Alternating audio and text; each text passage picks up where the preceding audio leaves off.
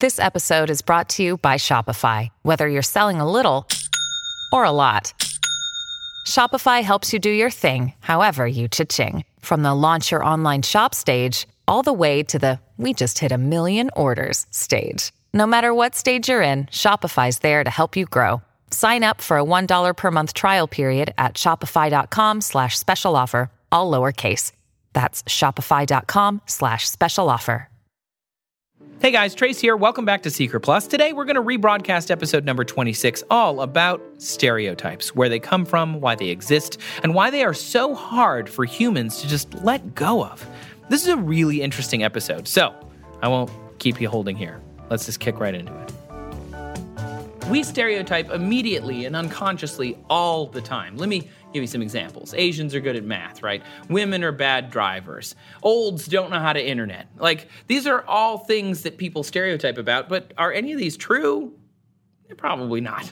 You probably stereotyped me as soon as this episode started. In a fraction of a second, you thought, oh, well, it's got gender, race, age. So then you picked the social groups that I belong to and then categorized me and put me into some box that made your brain happy. We stereotype or categorize because it's ingrained in us. It's part of being human. Now, stereotyping is generally a bad thing. We don't want to make broad generalizations and assumptions that define individuals. That's not healthy. But what the brain initially intended stereotyping to do was there was a way to interact more efficiently. You take information, you process it, and simplify it. You generally wouldn't ask an elderly woman to help you change a tire or ask a kid if they could bum a smoke because stereotypically speaking, that elderly woman isn't going to be able to help you change the tire particularly easily, and children probably don't have a pack of smokes on them. You could be wrong, because stereotypes frequently are, but you're probably not wrong. Our brain developed a system to store anything we absorb from society, whether it's true or not true, and put it into a spectrum of similarity. Anything and everything can be viewed or heard, can be read or smelled or tasted. That's all interpreted by our brain and added to this file that we can then pull from later. It's processed in this way. Let's walk through the brain a little bit. The temporal lobe processes sensory input into meaning, and then works with the anterior temporal lobe, which stores knowledge about people and social groups. And then the dorsal medial prefrontal cortex, which supports the formation of impressions, because that's what the cortex does. It gives context, which is then used by the inferior frontal gyrus to decide whether a situation is safe or not. With all these different parts of our brain, we create patterns and then make predictions that make us more comfortable being out in the world. Stereotyping is a byproduct of this simplification system. The shortcuts that we use, we call stereotyping because brains are lazy. Rather than pull all of the information from each individual person we meet, we say, oh, well, they got that shirt from this store. They're probably this kind of person. They like that kind of music, so they probably also like these other things. Rather than asking every single person the same thing, everybody who likes some band, like, Bare Naked Ladies, probably also likes other bands related to that. Rather than ask every person, it's easier to just use shortcuts. Now, our brain actually does this not only with people, but it does it with other things too. Stereotyping or categorizing objects around us is essential so that we understand those objects. Let me give you a non-person example. When you look at a fork, your brain uses all its previous knowledge about every fork that you've ever seen or handled, and then builds a stereotype about forks. You can tell what the fork is made of, how it feels, and what its purpose is. And sometimes you can do all of that without ever touching it because your brain has those shortcuts built in. This saves you energy and time, saves your brain processing power, and you don't have to learn what a fork is every time you want to eat dinner. Unfortunately, the brain doesn't take into consideration that utensils and people are different things. People have feelings, and utensils usually don't. Categorizing people can hurt feelings, and it can also be dangerous and unhealthy and just downright dickish. If you think you're not stereotyping, chances are you're lying to yourself. Everybody stereotypes, even the most conscious and mindful person.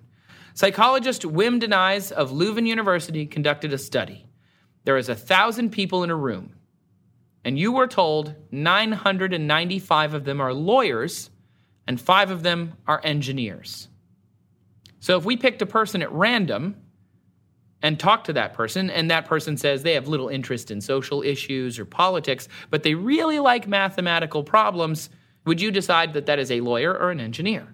Despite the dominating statistics, people are going to rely on their stereotypes and will probably guess that this is an engineer and not a lawyer. But what if you said, just for a second, you're like, wait a minute, brain, there's a 99.5% chance that this person is actually a lawyer. They just like math. So say lawyer.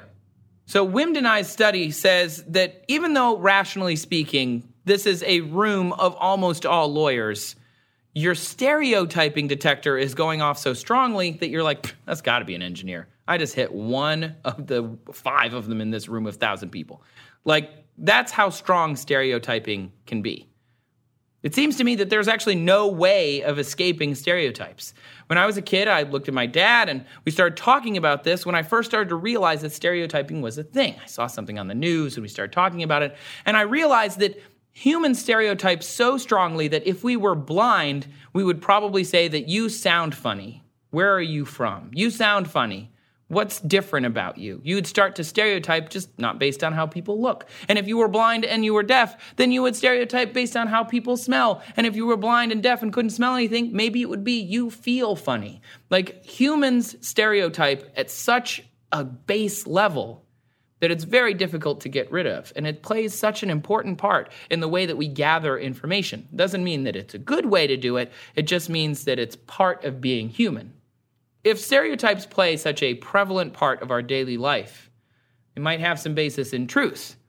Maybe. Like a little bit of truth that's consistently and systematically absorbed since the beginning of your existence, but the truth that you at least experienced at one point in life that then created a stereotype. It's kind of like being in a losing game of tug of war. What about the media? The media is sort of in the business of reaffirming stereotypes. Let's take some examples from my childhood. Video games. Mario. That is like a stereotype that runs around inside of your Nintendo, man. It's an Italian plumber with like a really bad accent and a silly mustache and a big nose and like he wears coveralls everywhere he goes and he jumps around on Goombas. This is weird. It's full of stereotypes. Then there's Super Punch-Out! Don't even get me started on this one. Okay, get me started because I just started myself on it. Stereotypical portrayal up and down this whole game. The arcade version had an Italian fighter named Pizza Pasta. There was a guy who was French who was weak and went down easy named Glass Joe. There was a Russian guy named Soda Popinski. Originally, his name was not that. It was Vodka Drunkinski. So, they just made it a little nicer. This is awful. Stereotypes all over the place. Street Fighter 2 has so many stereotypes, it basically just borders on racism. There's Dalsim, who has face paint, does yoga, it's an Indian guy, and he has shrunken skulls around his neck. There's Blanca, which is a wild beast man representing a Brazilian Amazon. There's Zangief, which is like a Russian bear wrestling monster of a man who grunts in incomplete sentences like Vladimir Putin. Have you ever noticed how many heroes in movies are stereotypes as well?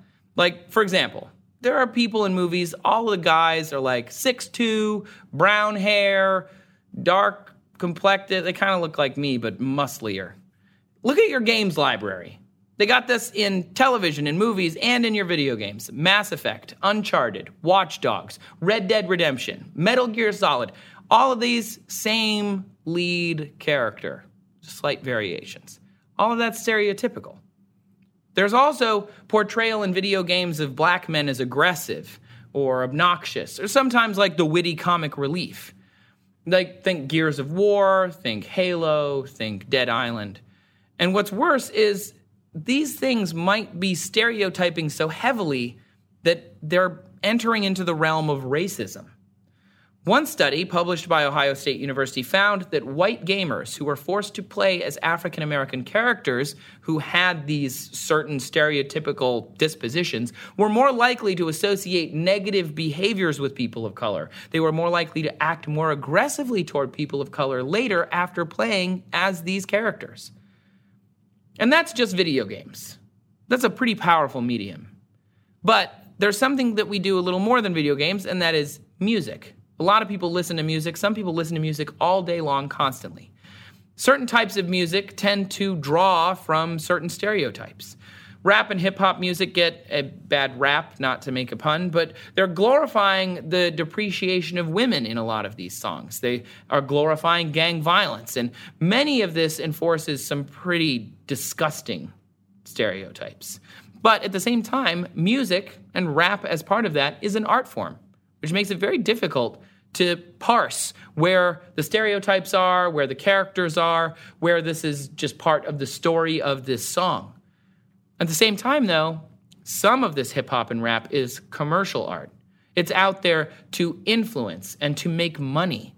They put this character into this storyline and did this stereotype in order to speak to this group of people so that they will buy your album. It's a really slippery slope to get onto, but it's all stereotypes. Unlike some other musicians, hip-hop artists, at least, are somewhat self-aware of this. In 1989, KRS-One, Kool Moe Dee, MC Lyte, and a bunch of others jumped on a track called Self-Destruction, and its message and purpose was to warn folks of the damage of stereotypes in hip-hop. Check it out. It's actually pretty awesome. Super meta. Other musical groups also stereotype. Let's not pick on hip-hop and rap, Pop music is all just like party, party, party, we're all going to get drunk, and it's mostly like upper-middle-class white kids. Country music is also mostly white people, but of a different social class, and then you replace like gang violence or parties with maybe what could be construed as trailer park activity, small town activity. There's that classic joke, what do you get when you play country music backwards? You get your dog back, you get your truck back, you get your trailer back. These are all stereotypes that the media uses in order to speak to all of us. And it works because we speak this stereotype too. The WWF/WWE has characters that are embodiments of stereotypes, both good and bad. Yokozuna is a sumo man. He sits on people, and his manager shouts at him in broken English. Yokozuna, #1. That is terrible. Tatanka is a Native American guy, very high energy, uncontrollable. Stone Cold Steve Austin is a beer-drinking, white trash guy, bald with a goatee, leather vest kind of guy. There's the Nation of Domination, which is a black power group. These are all drawn from stereotypes that society already holds. But when society has these stereotypes, are we making them and then putting them onto the media? Or is the media making them and putting them back onto us? Let's look at commercials and advertising, for example. Calvin Klein, for example, has advertisements where maybe there's like this sun-kissed blonde dude with six-pack on a horse or something. There's also pink razors for women, and there's blue stuff for little boys. And, marketing and advertising, they look at society and then they try and target people. And they can and do say whatever they want.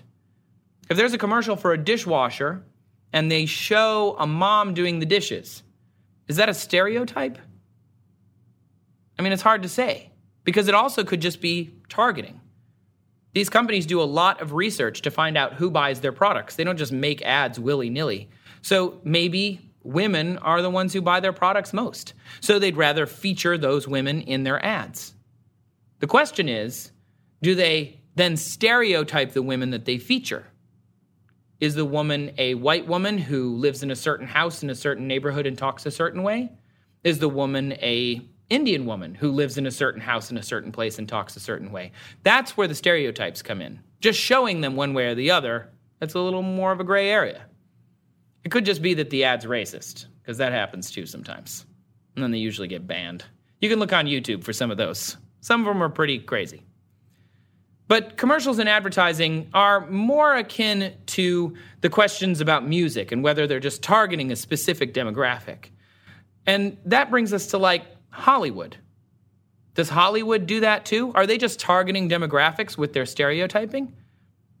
There are studies that show that the audience would reject movies that have anything but a white male lead. And they think maybe this has to do with something called the coconut effect. From the days of radio, you would take two halves of coconut, you bang them together, and it was like the standard way to generate the sound effect of a radio program of horse hooves, also used in the classic Monty Python movie. Horses don't actually sound like that, though. I don't know if you've ever heard a horse, but they don't sound like coconuts. And the problem is that the sound became so attached and ingrained in the public consciousness of, okay, this means horse, that when they used a different horse sound in movies, people didn't understand what was happening. That's the coconut effect. And it could be the same with a white male lead. Perhaps people are just so used to seeing a white male lead that they expect to continue to see it.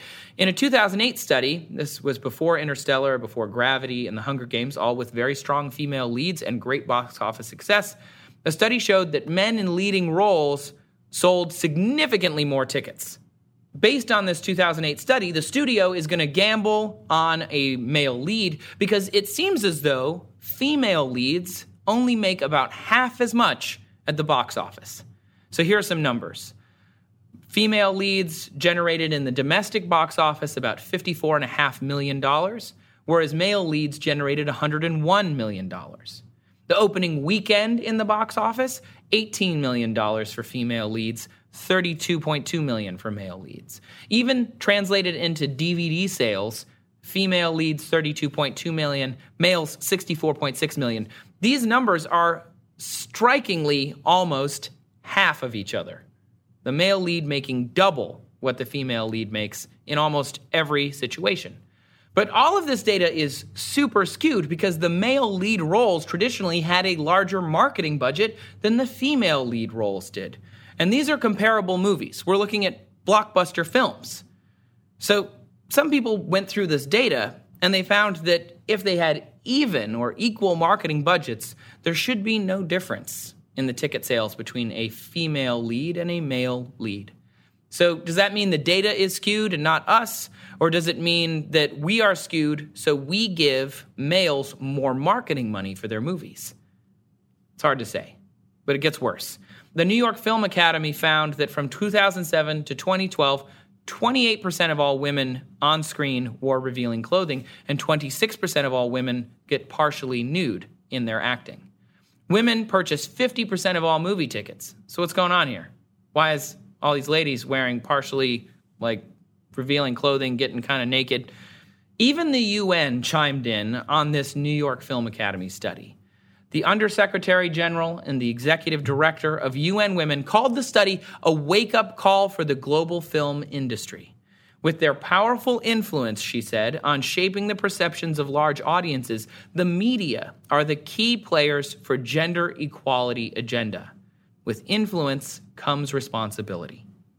So maybe it's not actually the audience after all. Maybe it's an equality issue that's also reinforcing and generating these stereotypes.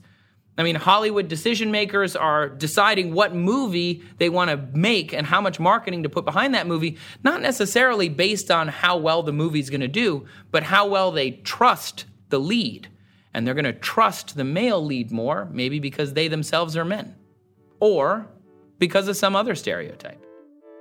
Before I explain anything else, though, you may have noticed it's that time of year again, the time when you need thoughtful gifts for loved ones in your life, or hey, yourself, self-care, very important, treat yourself. So think about the gift of an Audible membership. Now is the best time to do it because they are running a special offer. Audible has access to an unbeatable selection of audiobooks, including bestsellers, mysteries, science fiction novels, and more. I have been listening to Astrophysics for People in a Hurry. It is so good. I really like it, and I get to learn while I ride the bus or do a road trip. And with an Audible membership, you get to choose 3 titles every single month, and you can listen on any device at any time, at the gym, on your commute, on the go, you name it.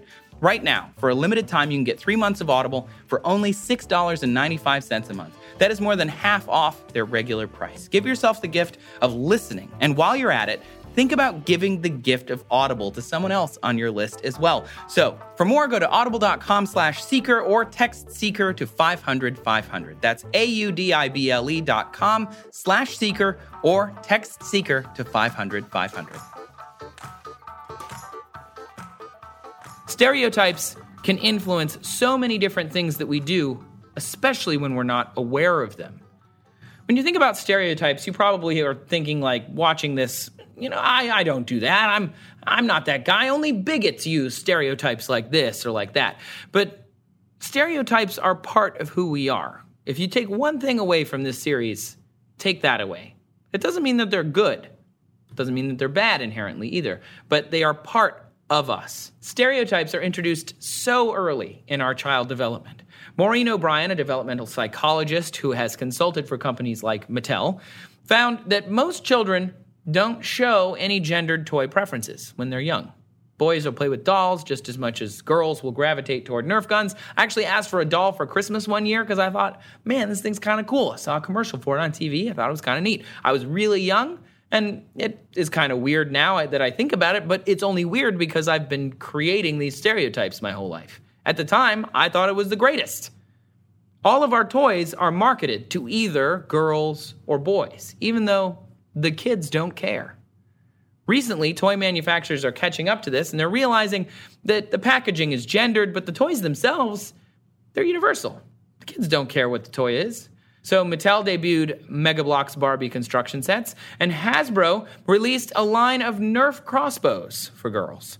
Even easy bake ovens exist now with more masculine colors to make the parents of the kids feel better about buying it for their young boy.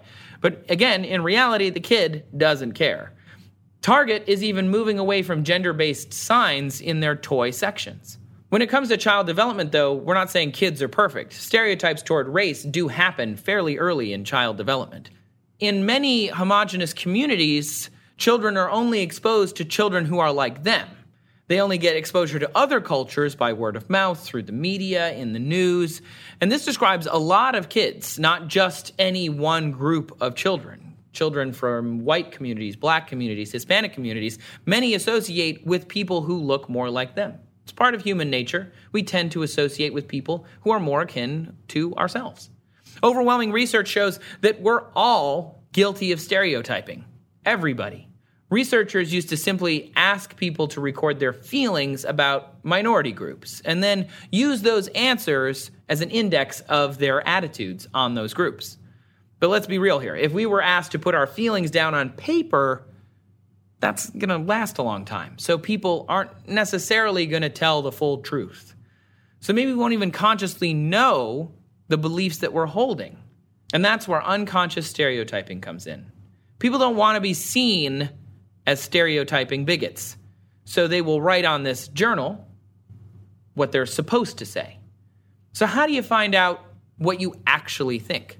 Psychologists created an experiment to determine unconscious bias, because a progressive individual might hold, neo-Nazi biases and not even know it. So what they did is they show people a screen, and in front of them they have two buttons. The buttons indicate whether this is a positive or a negative emotional response. So the screen will flash on it a stereotypically white name or a stereotypically black name, and alongside it, they'll show a positive or negative word. And they're recording your response time. So you're supposed to respond instantly. Most people, including African Americans with this isn't just a white people thing, responded more quickly when a positive word was paired with a white name, and responded quickly when a negative word was paired with a black name. Remember, this is an exercise in stereotypes, so when I say white name and black name, we're talking stereotypically white and black names. Basically, the words and names flashed up so quickly and then disappeared, so you had to give an emotional response. The names were basically subliminal, and we were just determining, based on your response time, the emotional response to that thing. And using that, they can reveal unconscious bias. According to Mahzarin Banaji, a psychology professor at Yale University who studies stereotypes for a living, she literally does this every day, all day, stereotypes might emerge from what social psychologists call in-group, out-group dynamics. Humans, basically like any other species, need to feel that they are part of a group. And for the most part, since we no longer live in villages, especially in the United States and parts of the West, we have identities that attach themselves to more ambiguous classifications. This is why race and class are so ingrained in a lot of Western societies, because since we aren't in a village, we're picking something else and glomping onto that. Banaji says that we want to feel good about the group that we belong to, and one way of doing so is to denigrate all those who aren't in it. And while we tend to see members of our own group as individuals, we view those in our out-groups, in other groups, as undifferentiated. We use stereotypes. We use mass definitions. The categories we use have changed, but it seems that stereotyping itself is bred in the bone. Again, this doesn't mean that stereotypes are bad inherently. We kind of come off saying all of these negative things about them, but stereotyping, if you remember from earlier, might be good. It can also help us. I know what you're thinking. Like, there are positive stereotypes. Black guys, more athletic. Gay people dress really well and are good at home design. Jews are good with money and, run everything. Russians can drink you under the table. Does this put social pressure on these people to fulfill these stereotypes? Absolutely it does. And actually, all of those things are pretty damn ignorant. So let's look at the science. Stereotyping is an ingrained function in our brain. It frees up processing power for us to do other things. We are bombarded with so much data throughout the day that if every time we saw a new tree, we looked at it as if we'd never seen a tree before, it wouldn't work very well.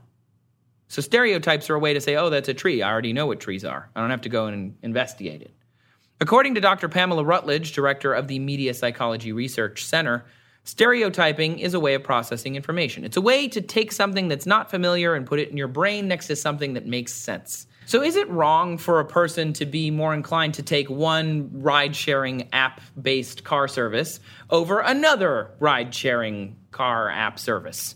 There are articles that have come out that say that car service A has drivers that are bad, that are dangerous. Car service B doesn't have that. So do we stereotype against all car service A people? Of course we don't, and we shouldn't. You are probably thinking that exact thing, right? But at the same time, we do that. A lot of people say, I'm not going to take that car service anymore because of a few bad apples. Now, this sounds bad again, because there are bad elements, but there are also benefits.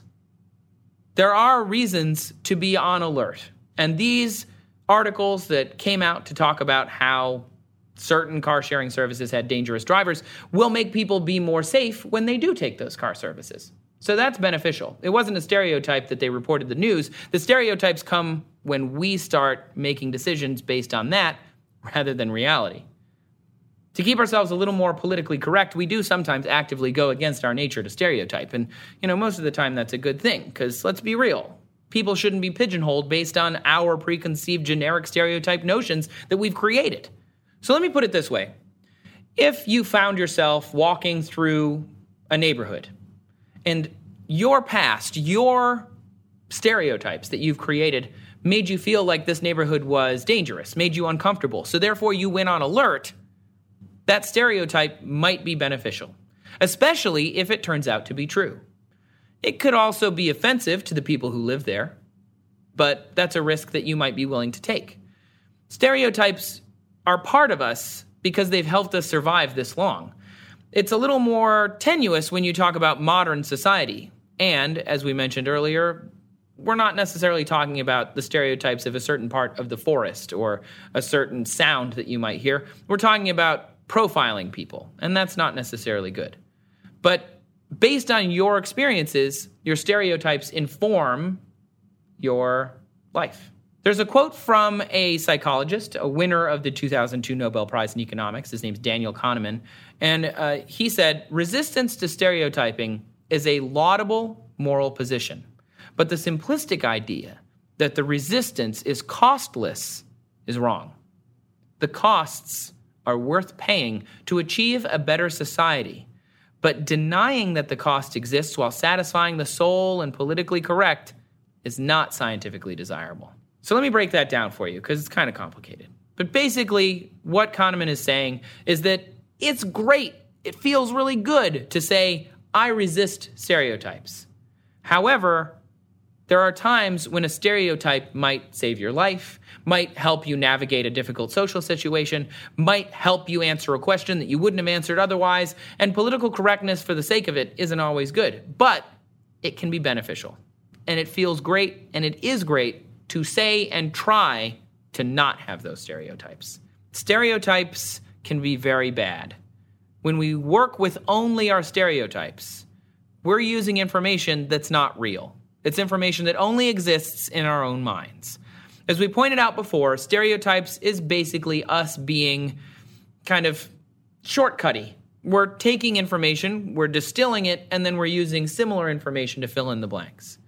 Most stereotyping is very bad, and it can lead to some pretty messed up things in wider society if we don't realize that's what we're doing. Everything from the inability to create interpersonal relationships all the way to institutionalized racism can be traced back to this basic need or this basic tendency to stereotype. Stereotyping, no matter how small or seemingly insignificant it is, can lead to prejudice and ultimately discrimination if allowed to go forward unchecked. And as we said before, you can be a bleeding heart liberal or a die-hard, in-the-wool conservative and not hold a single conscious bias, but have a bunch of unconscious biases.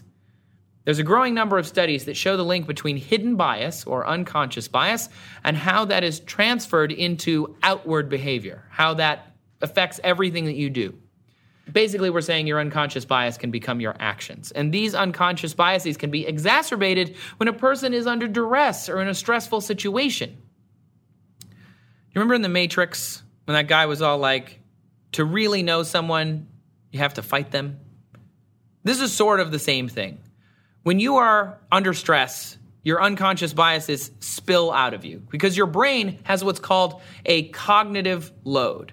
And there's a theory called high cognitive load theory, which says that when your brain is stressed and trying to process lots of information, rather than churning through all the data, it's going to take shortcuts. It's going to try and grab for your stereotype files off of the shelf and use those stereotypical responses rather than looking at what's really going on. Unconscious beliefs and attitudes have been found to be associated with language and certain behaviors such as eye contact, blinking rates, and smiles, in that you do those behaviors when you're experiencing or drawing from an unconscious bias. If you can't get comfortable around someone, it could be because of an unconscious bias, a bias you didn't even realize that you have. So how can you expect to create a relationship with that person and then overcome that bias and learn more about that person? And that's ultimately how you break down a stereotype. What happens when that unconscious bias isn't aimed at a single person, but at a group of people? And that's when things get even more complicated because you can't learn about every single one of those people. And instead, you're just going to avoid that whole group and never break down that stereotype. This is where the idea of institutionalized racism, sexism, and even ageism can come into play because we just take a group of people, we stereotype about them, and then we cut them out. Not good. Studies have found that school teachers can be victims of this. They clearly apply prejudices to their students, even unconscious ones, carried by blinking rates, smiles, and eye contact. For example, if I have a prejudice against a student, even an unconscious one, I may not smile at them as often as I do this other student that I don't have an unconscious bias against. Students with different ethnicities or sex actually receive different educations by the same teacher in the same classroom. There are also studies on how doctors can treat patients differently based on cultural factors, prejudices, being less educated, poor, or of certain races. Some findings suggest that physicians make less enthusiastic efforts to save alcoholics, attempted suicide victims, drug addicts, prostitutes, vagrants, other groups as well, like racial groups. A quote from the New England Journal of Medicine reads that there is a subtle form of racial bias on the part of medical providers. The level and extent of this problem are unknown, but it's real and potentially harmful, even though predominantly unintentional. And that's the scary thing about stereotypes. If you don't recognize that they're there and you just let them go, they can do real harm. It goes so deep that studies have shown patients of color will receive different medicines for the same disorder than patients who are white because of stereotyping, even unconsciously. And that is messed up. The criminal justice system has to come to mind for a lot of people when we talk about stereotypes. We've all heard statistics about policing, about black mistreatment. Oxford Journals showed that an all-white jury was 16% more likely to convict a black defendant than a white one. But if that jury had just one black member, they convicted a more consistent variation of races. Again, to break a stereotype, you just need to learn more about the people you're stereotyping against. whenever you mix groups together, whenever you learn more about the group that you think that you know about, your stereotypes will change and break down. Politically, there are implications here as well. A study by the American Journal of Political Science found that white state legislators were less likely to respond to constituents with stereotypically African American names. And this was true not from one political party, but from both here in the U.S. So stereotypes are pervasive, and they're damaging. They can be helpful shortcuts, and sometimes they can be impossible to escape from, but they're not impossible to overwrite, to change, and to break down. And that simply has to do with being conscious that they exist. Knowing that you have a stereotype is the beginning of the road to overcoming that stereotype. We can consciously subvert our animal brains and actively try to not stereotype. It takes more energy for our brain to do that, but we can do it. Obviously, we're never going to 100% succeed. We can't cut every stereotype out of everything that we ever do. Let me go back to the fork example from earlier. You wouldn't want to have to redefine every fork actively every time you meet one. Whenever we finally meet aliens, Vulcans, we're going to stereotype the crap out of them. Vulcans are all so logical. But if we actively try not to do that, we could have one of the most meaningful relationships in the universe. Spock and Kirk, it was pretty meaningful. And that's the key. Stereotypes are great for taking in lots of information and distilling it into something we can use. But what's better? Looking at the information again and again and again and breaking down the stereotypes that we thought were correct and finding what's really correct. Because it could be anything.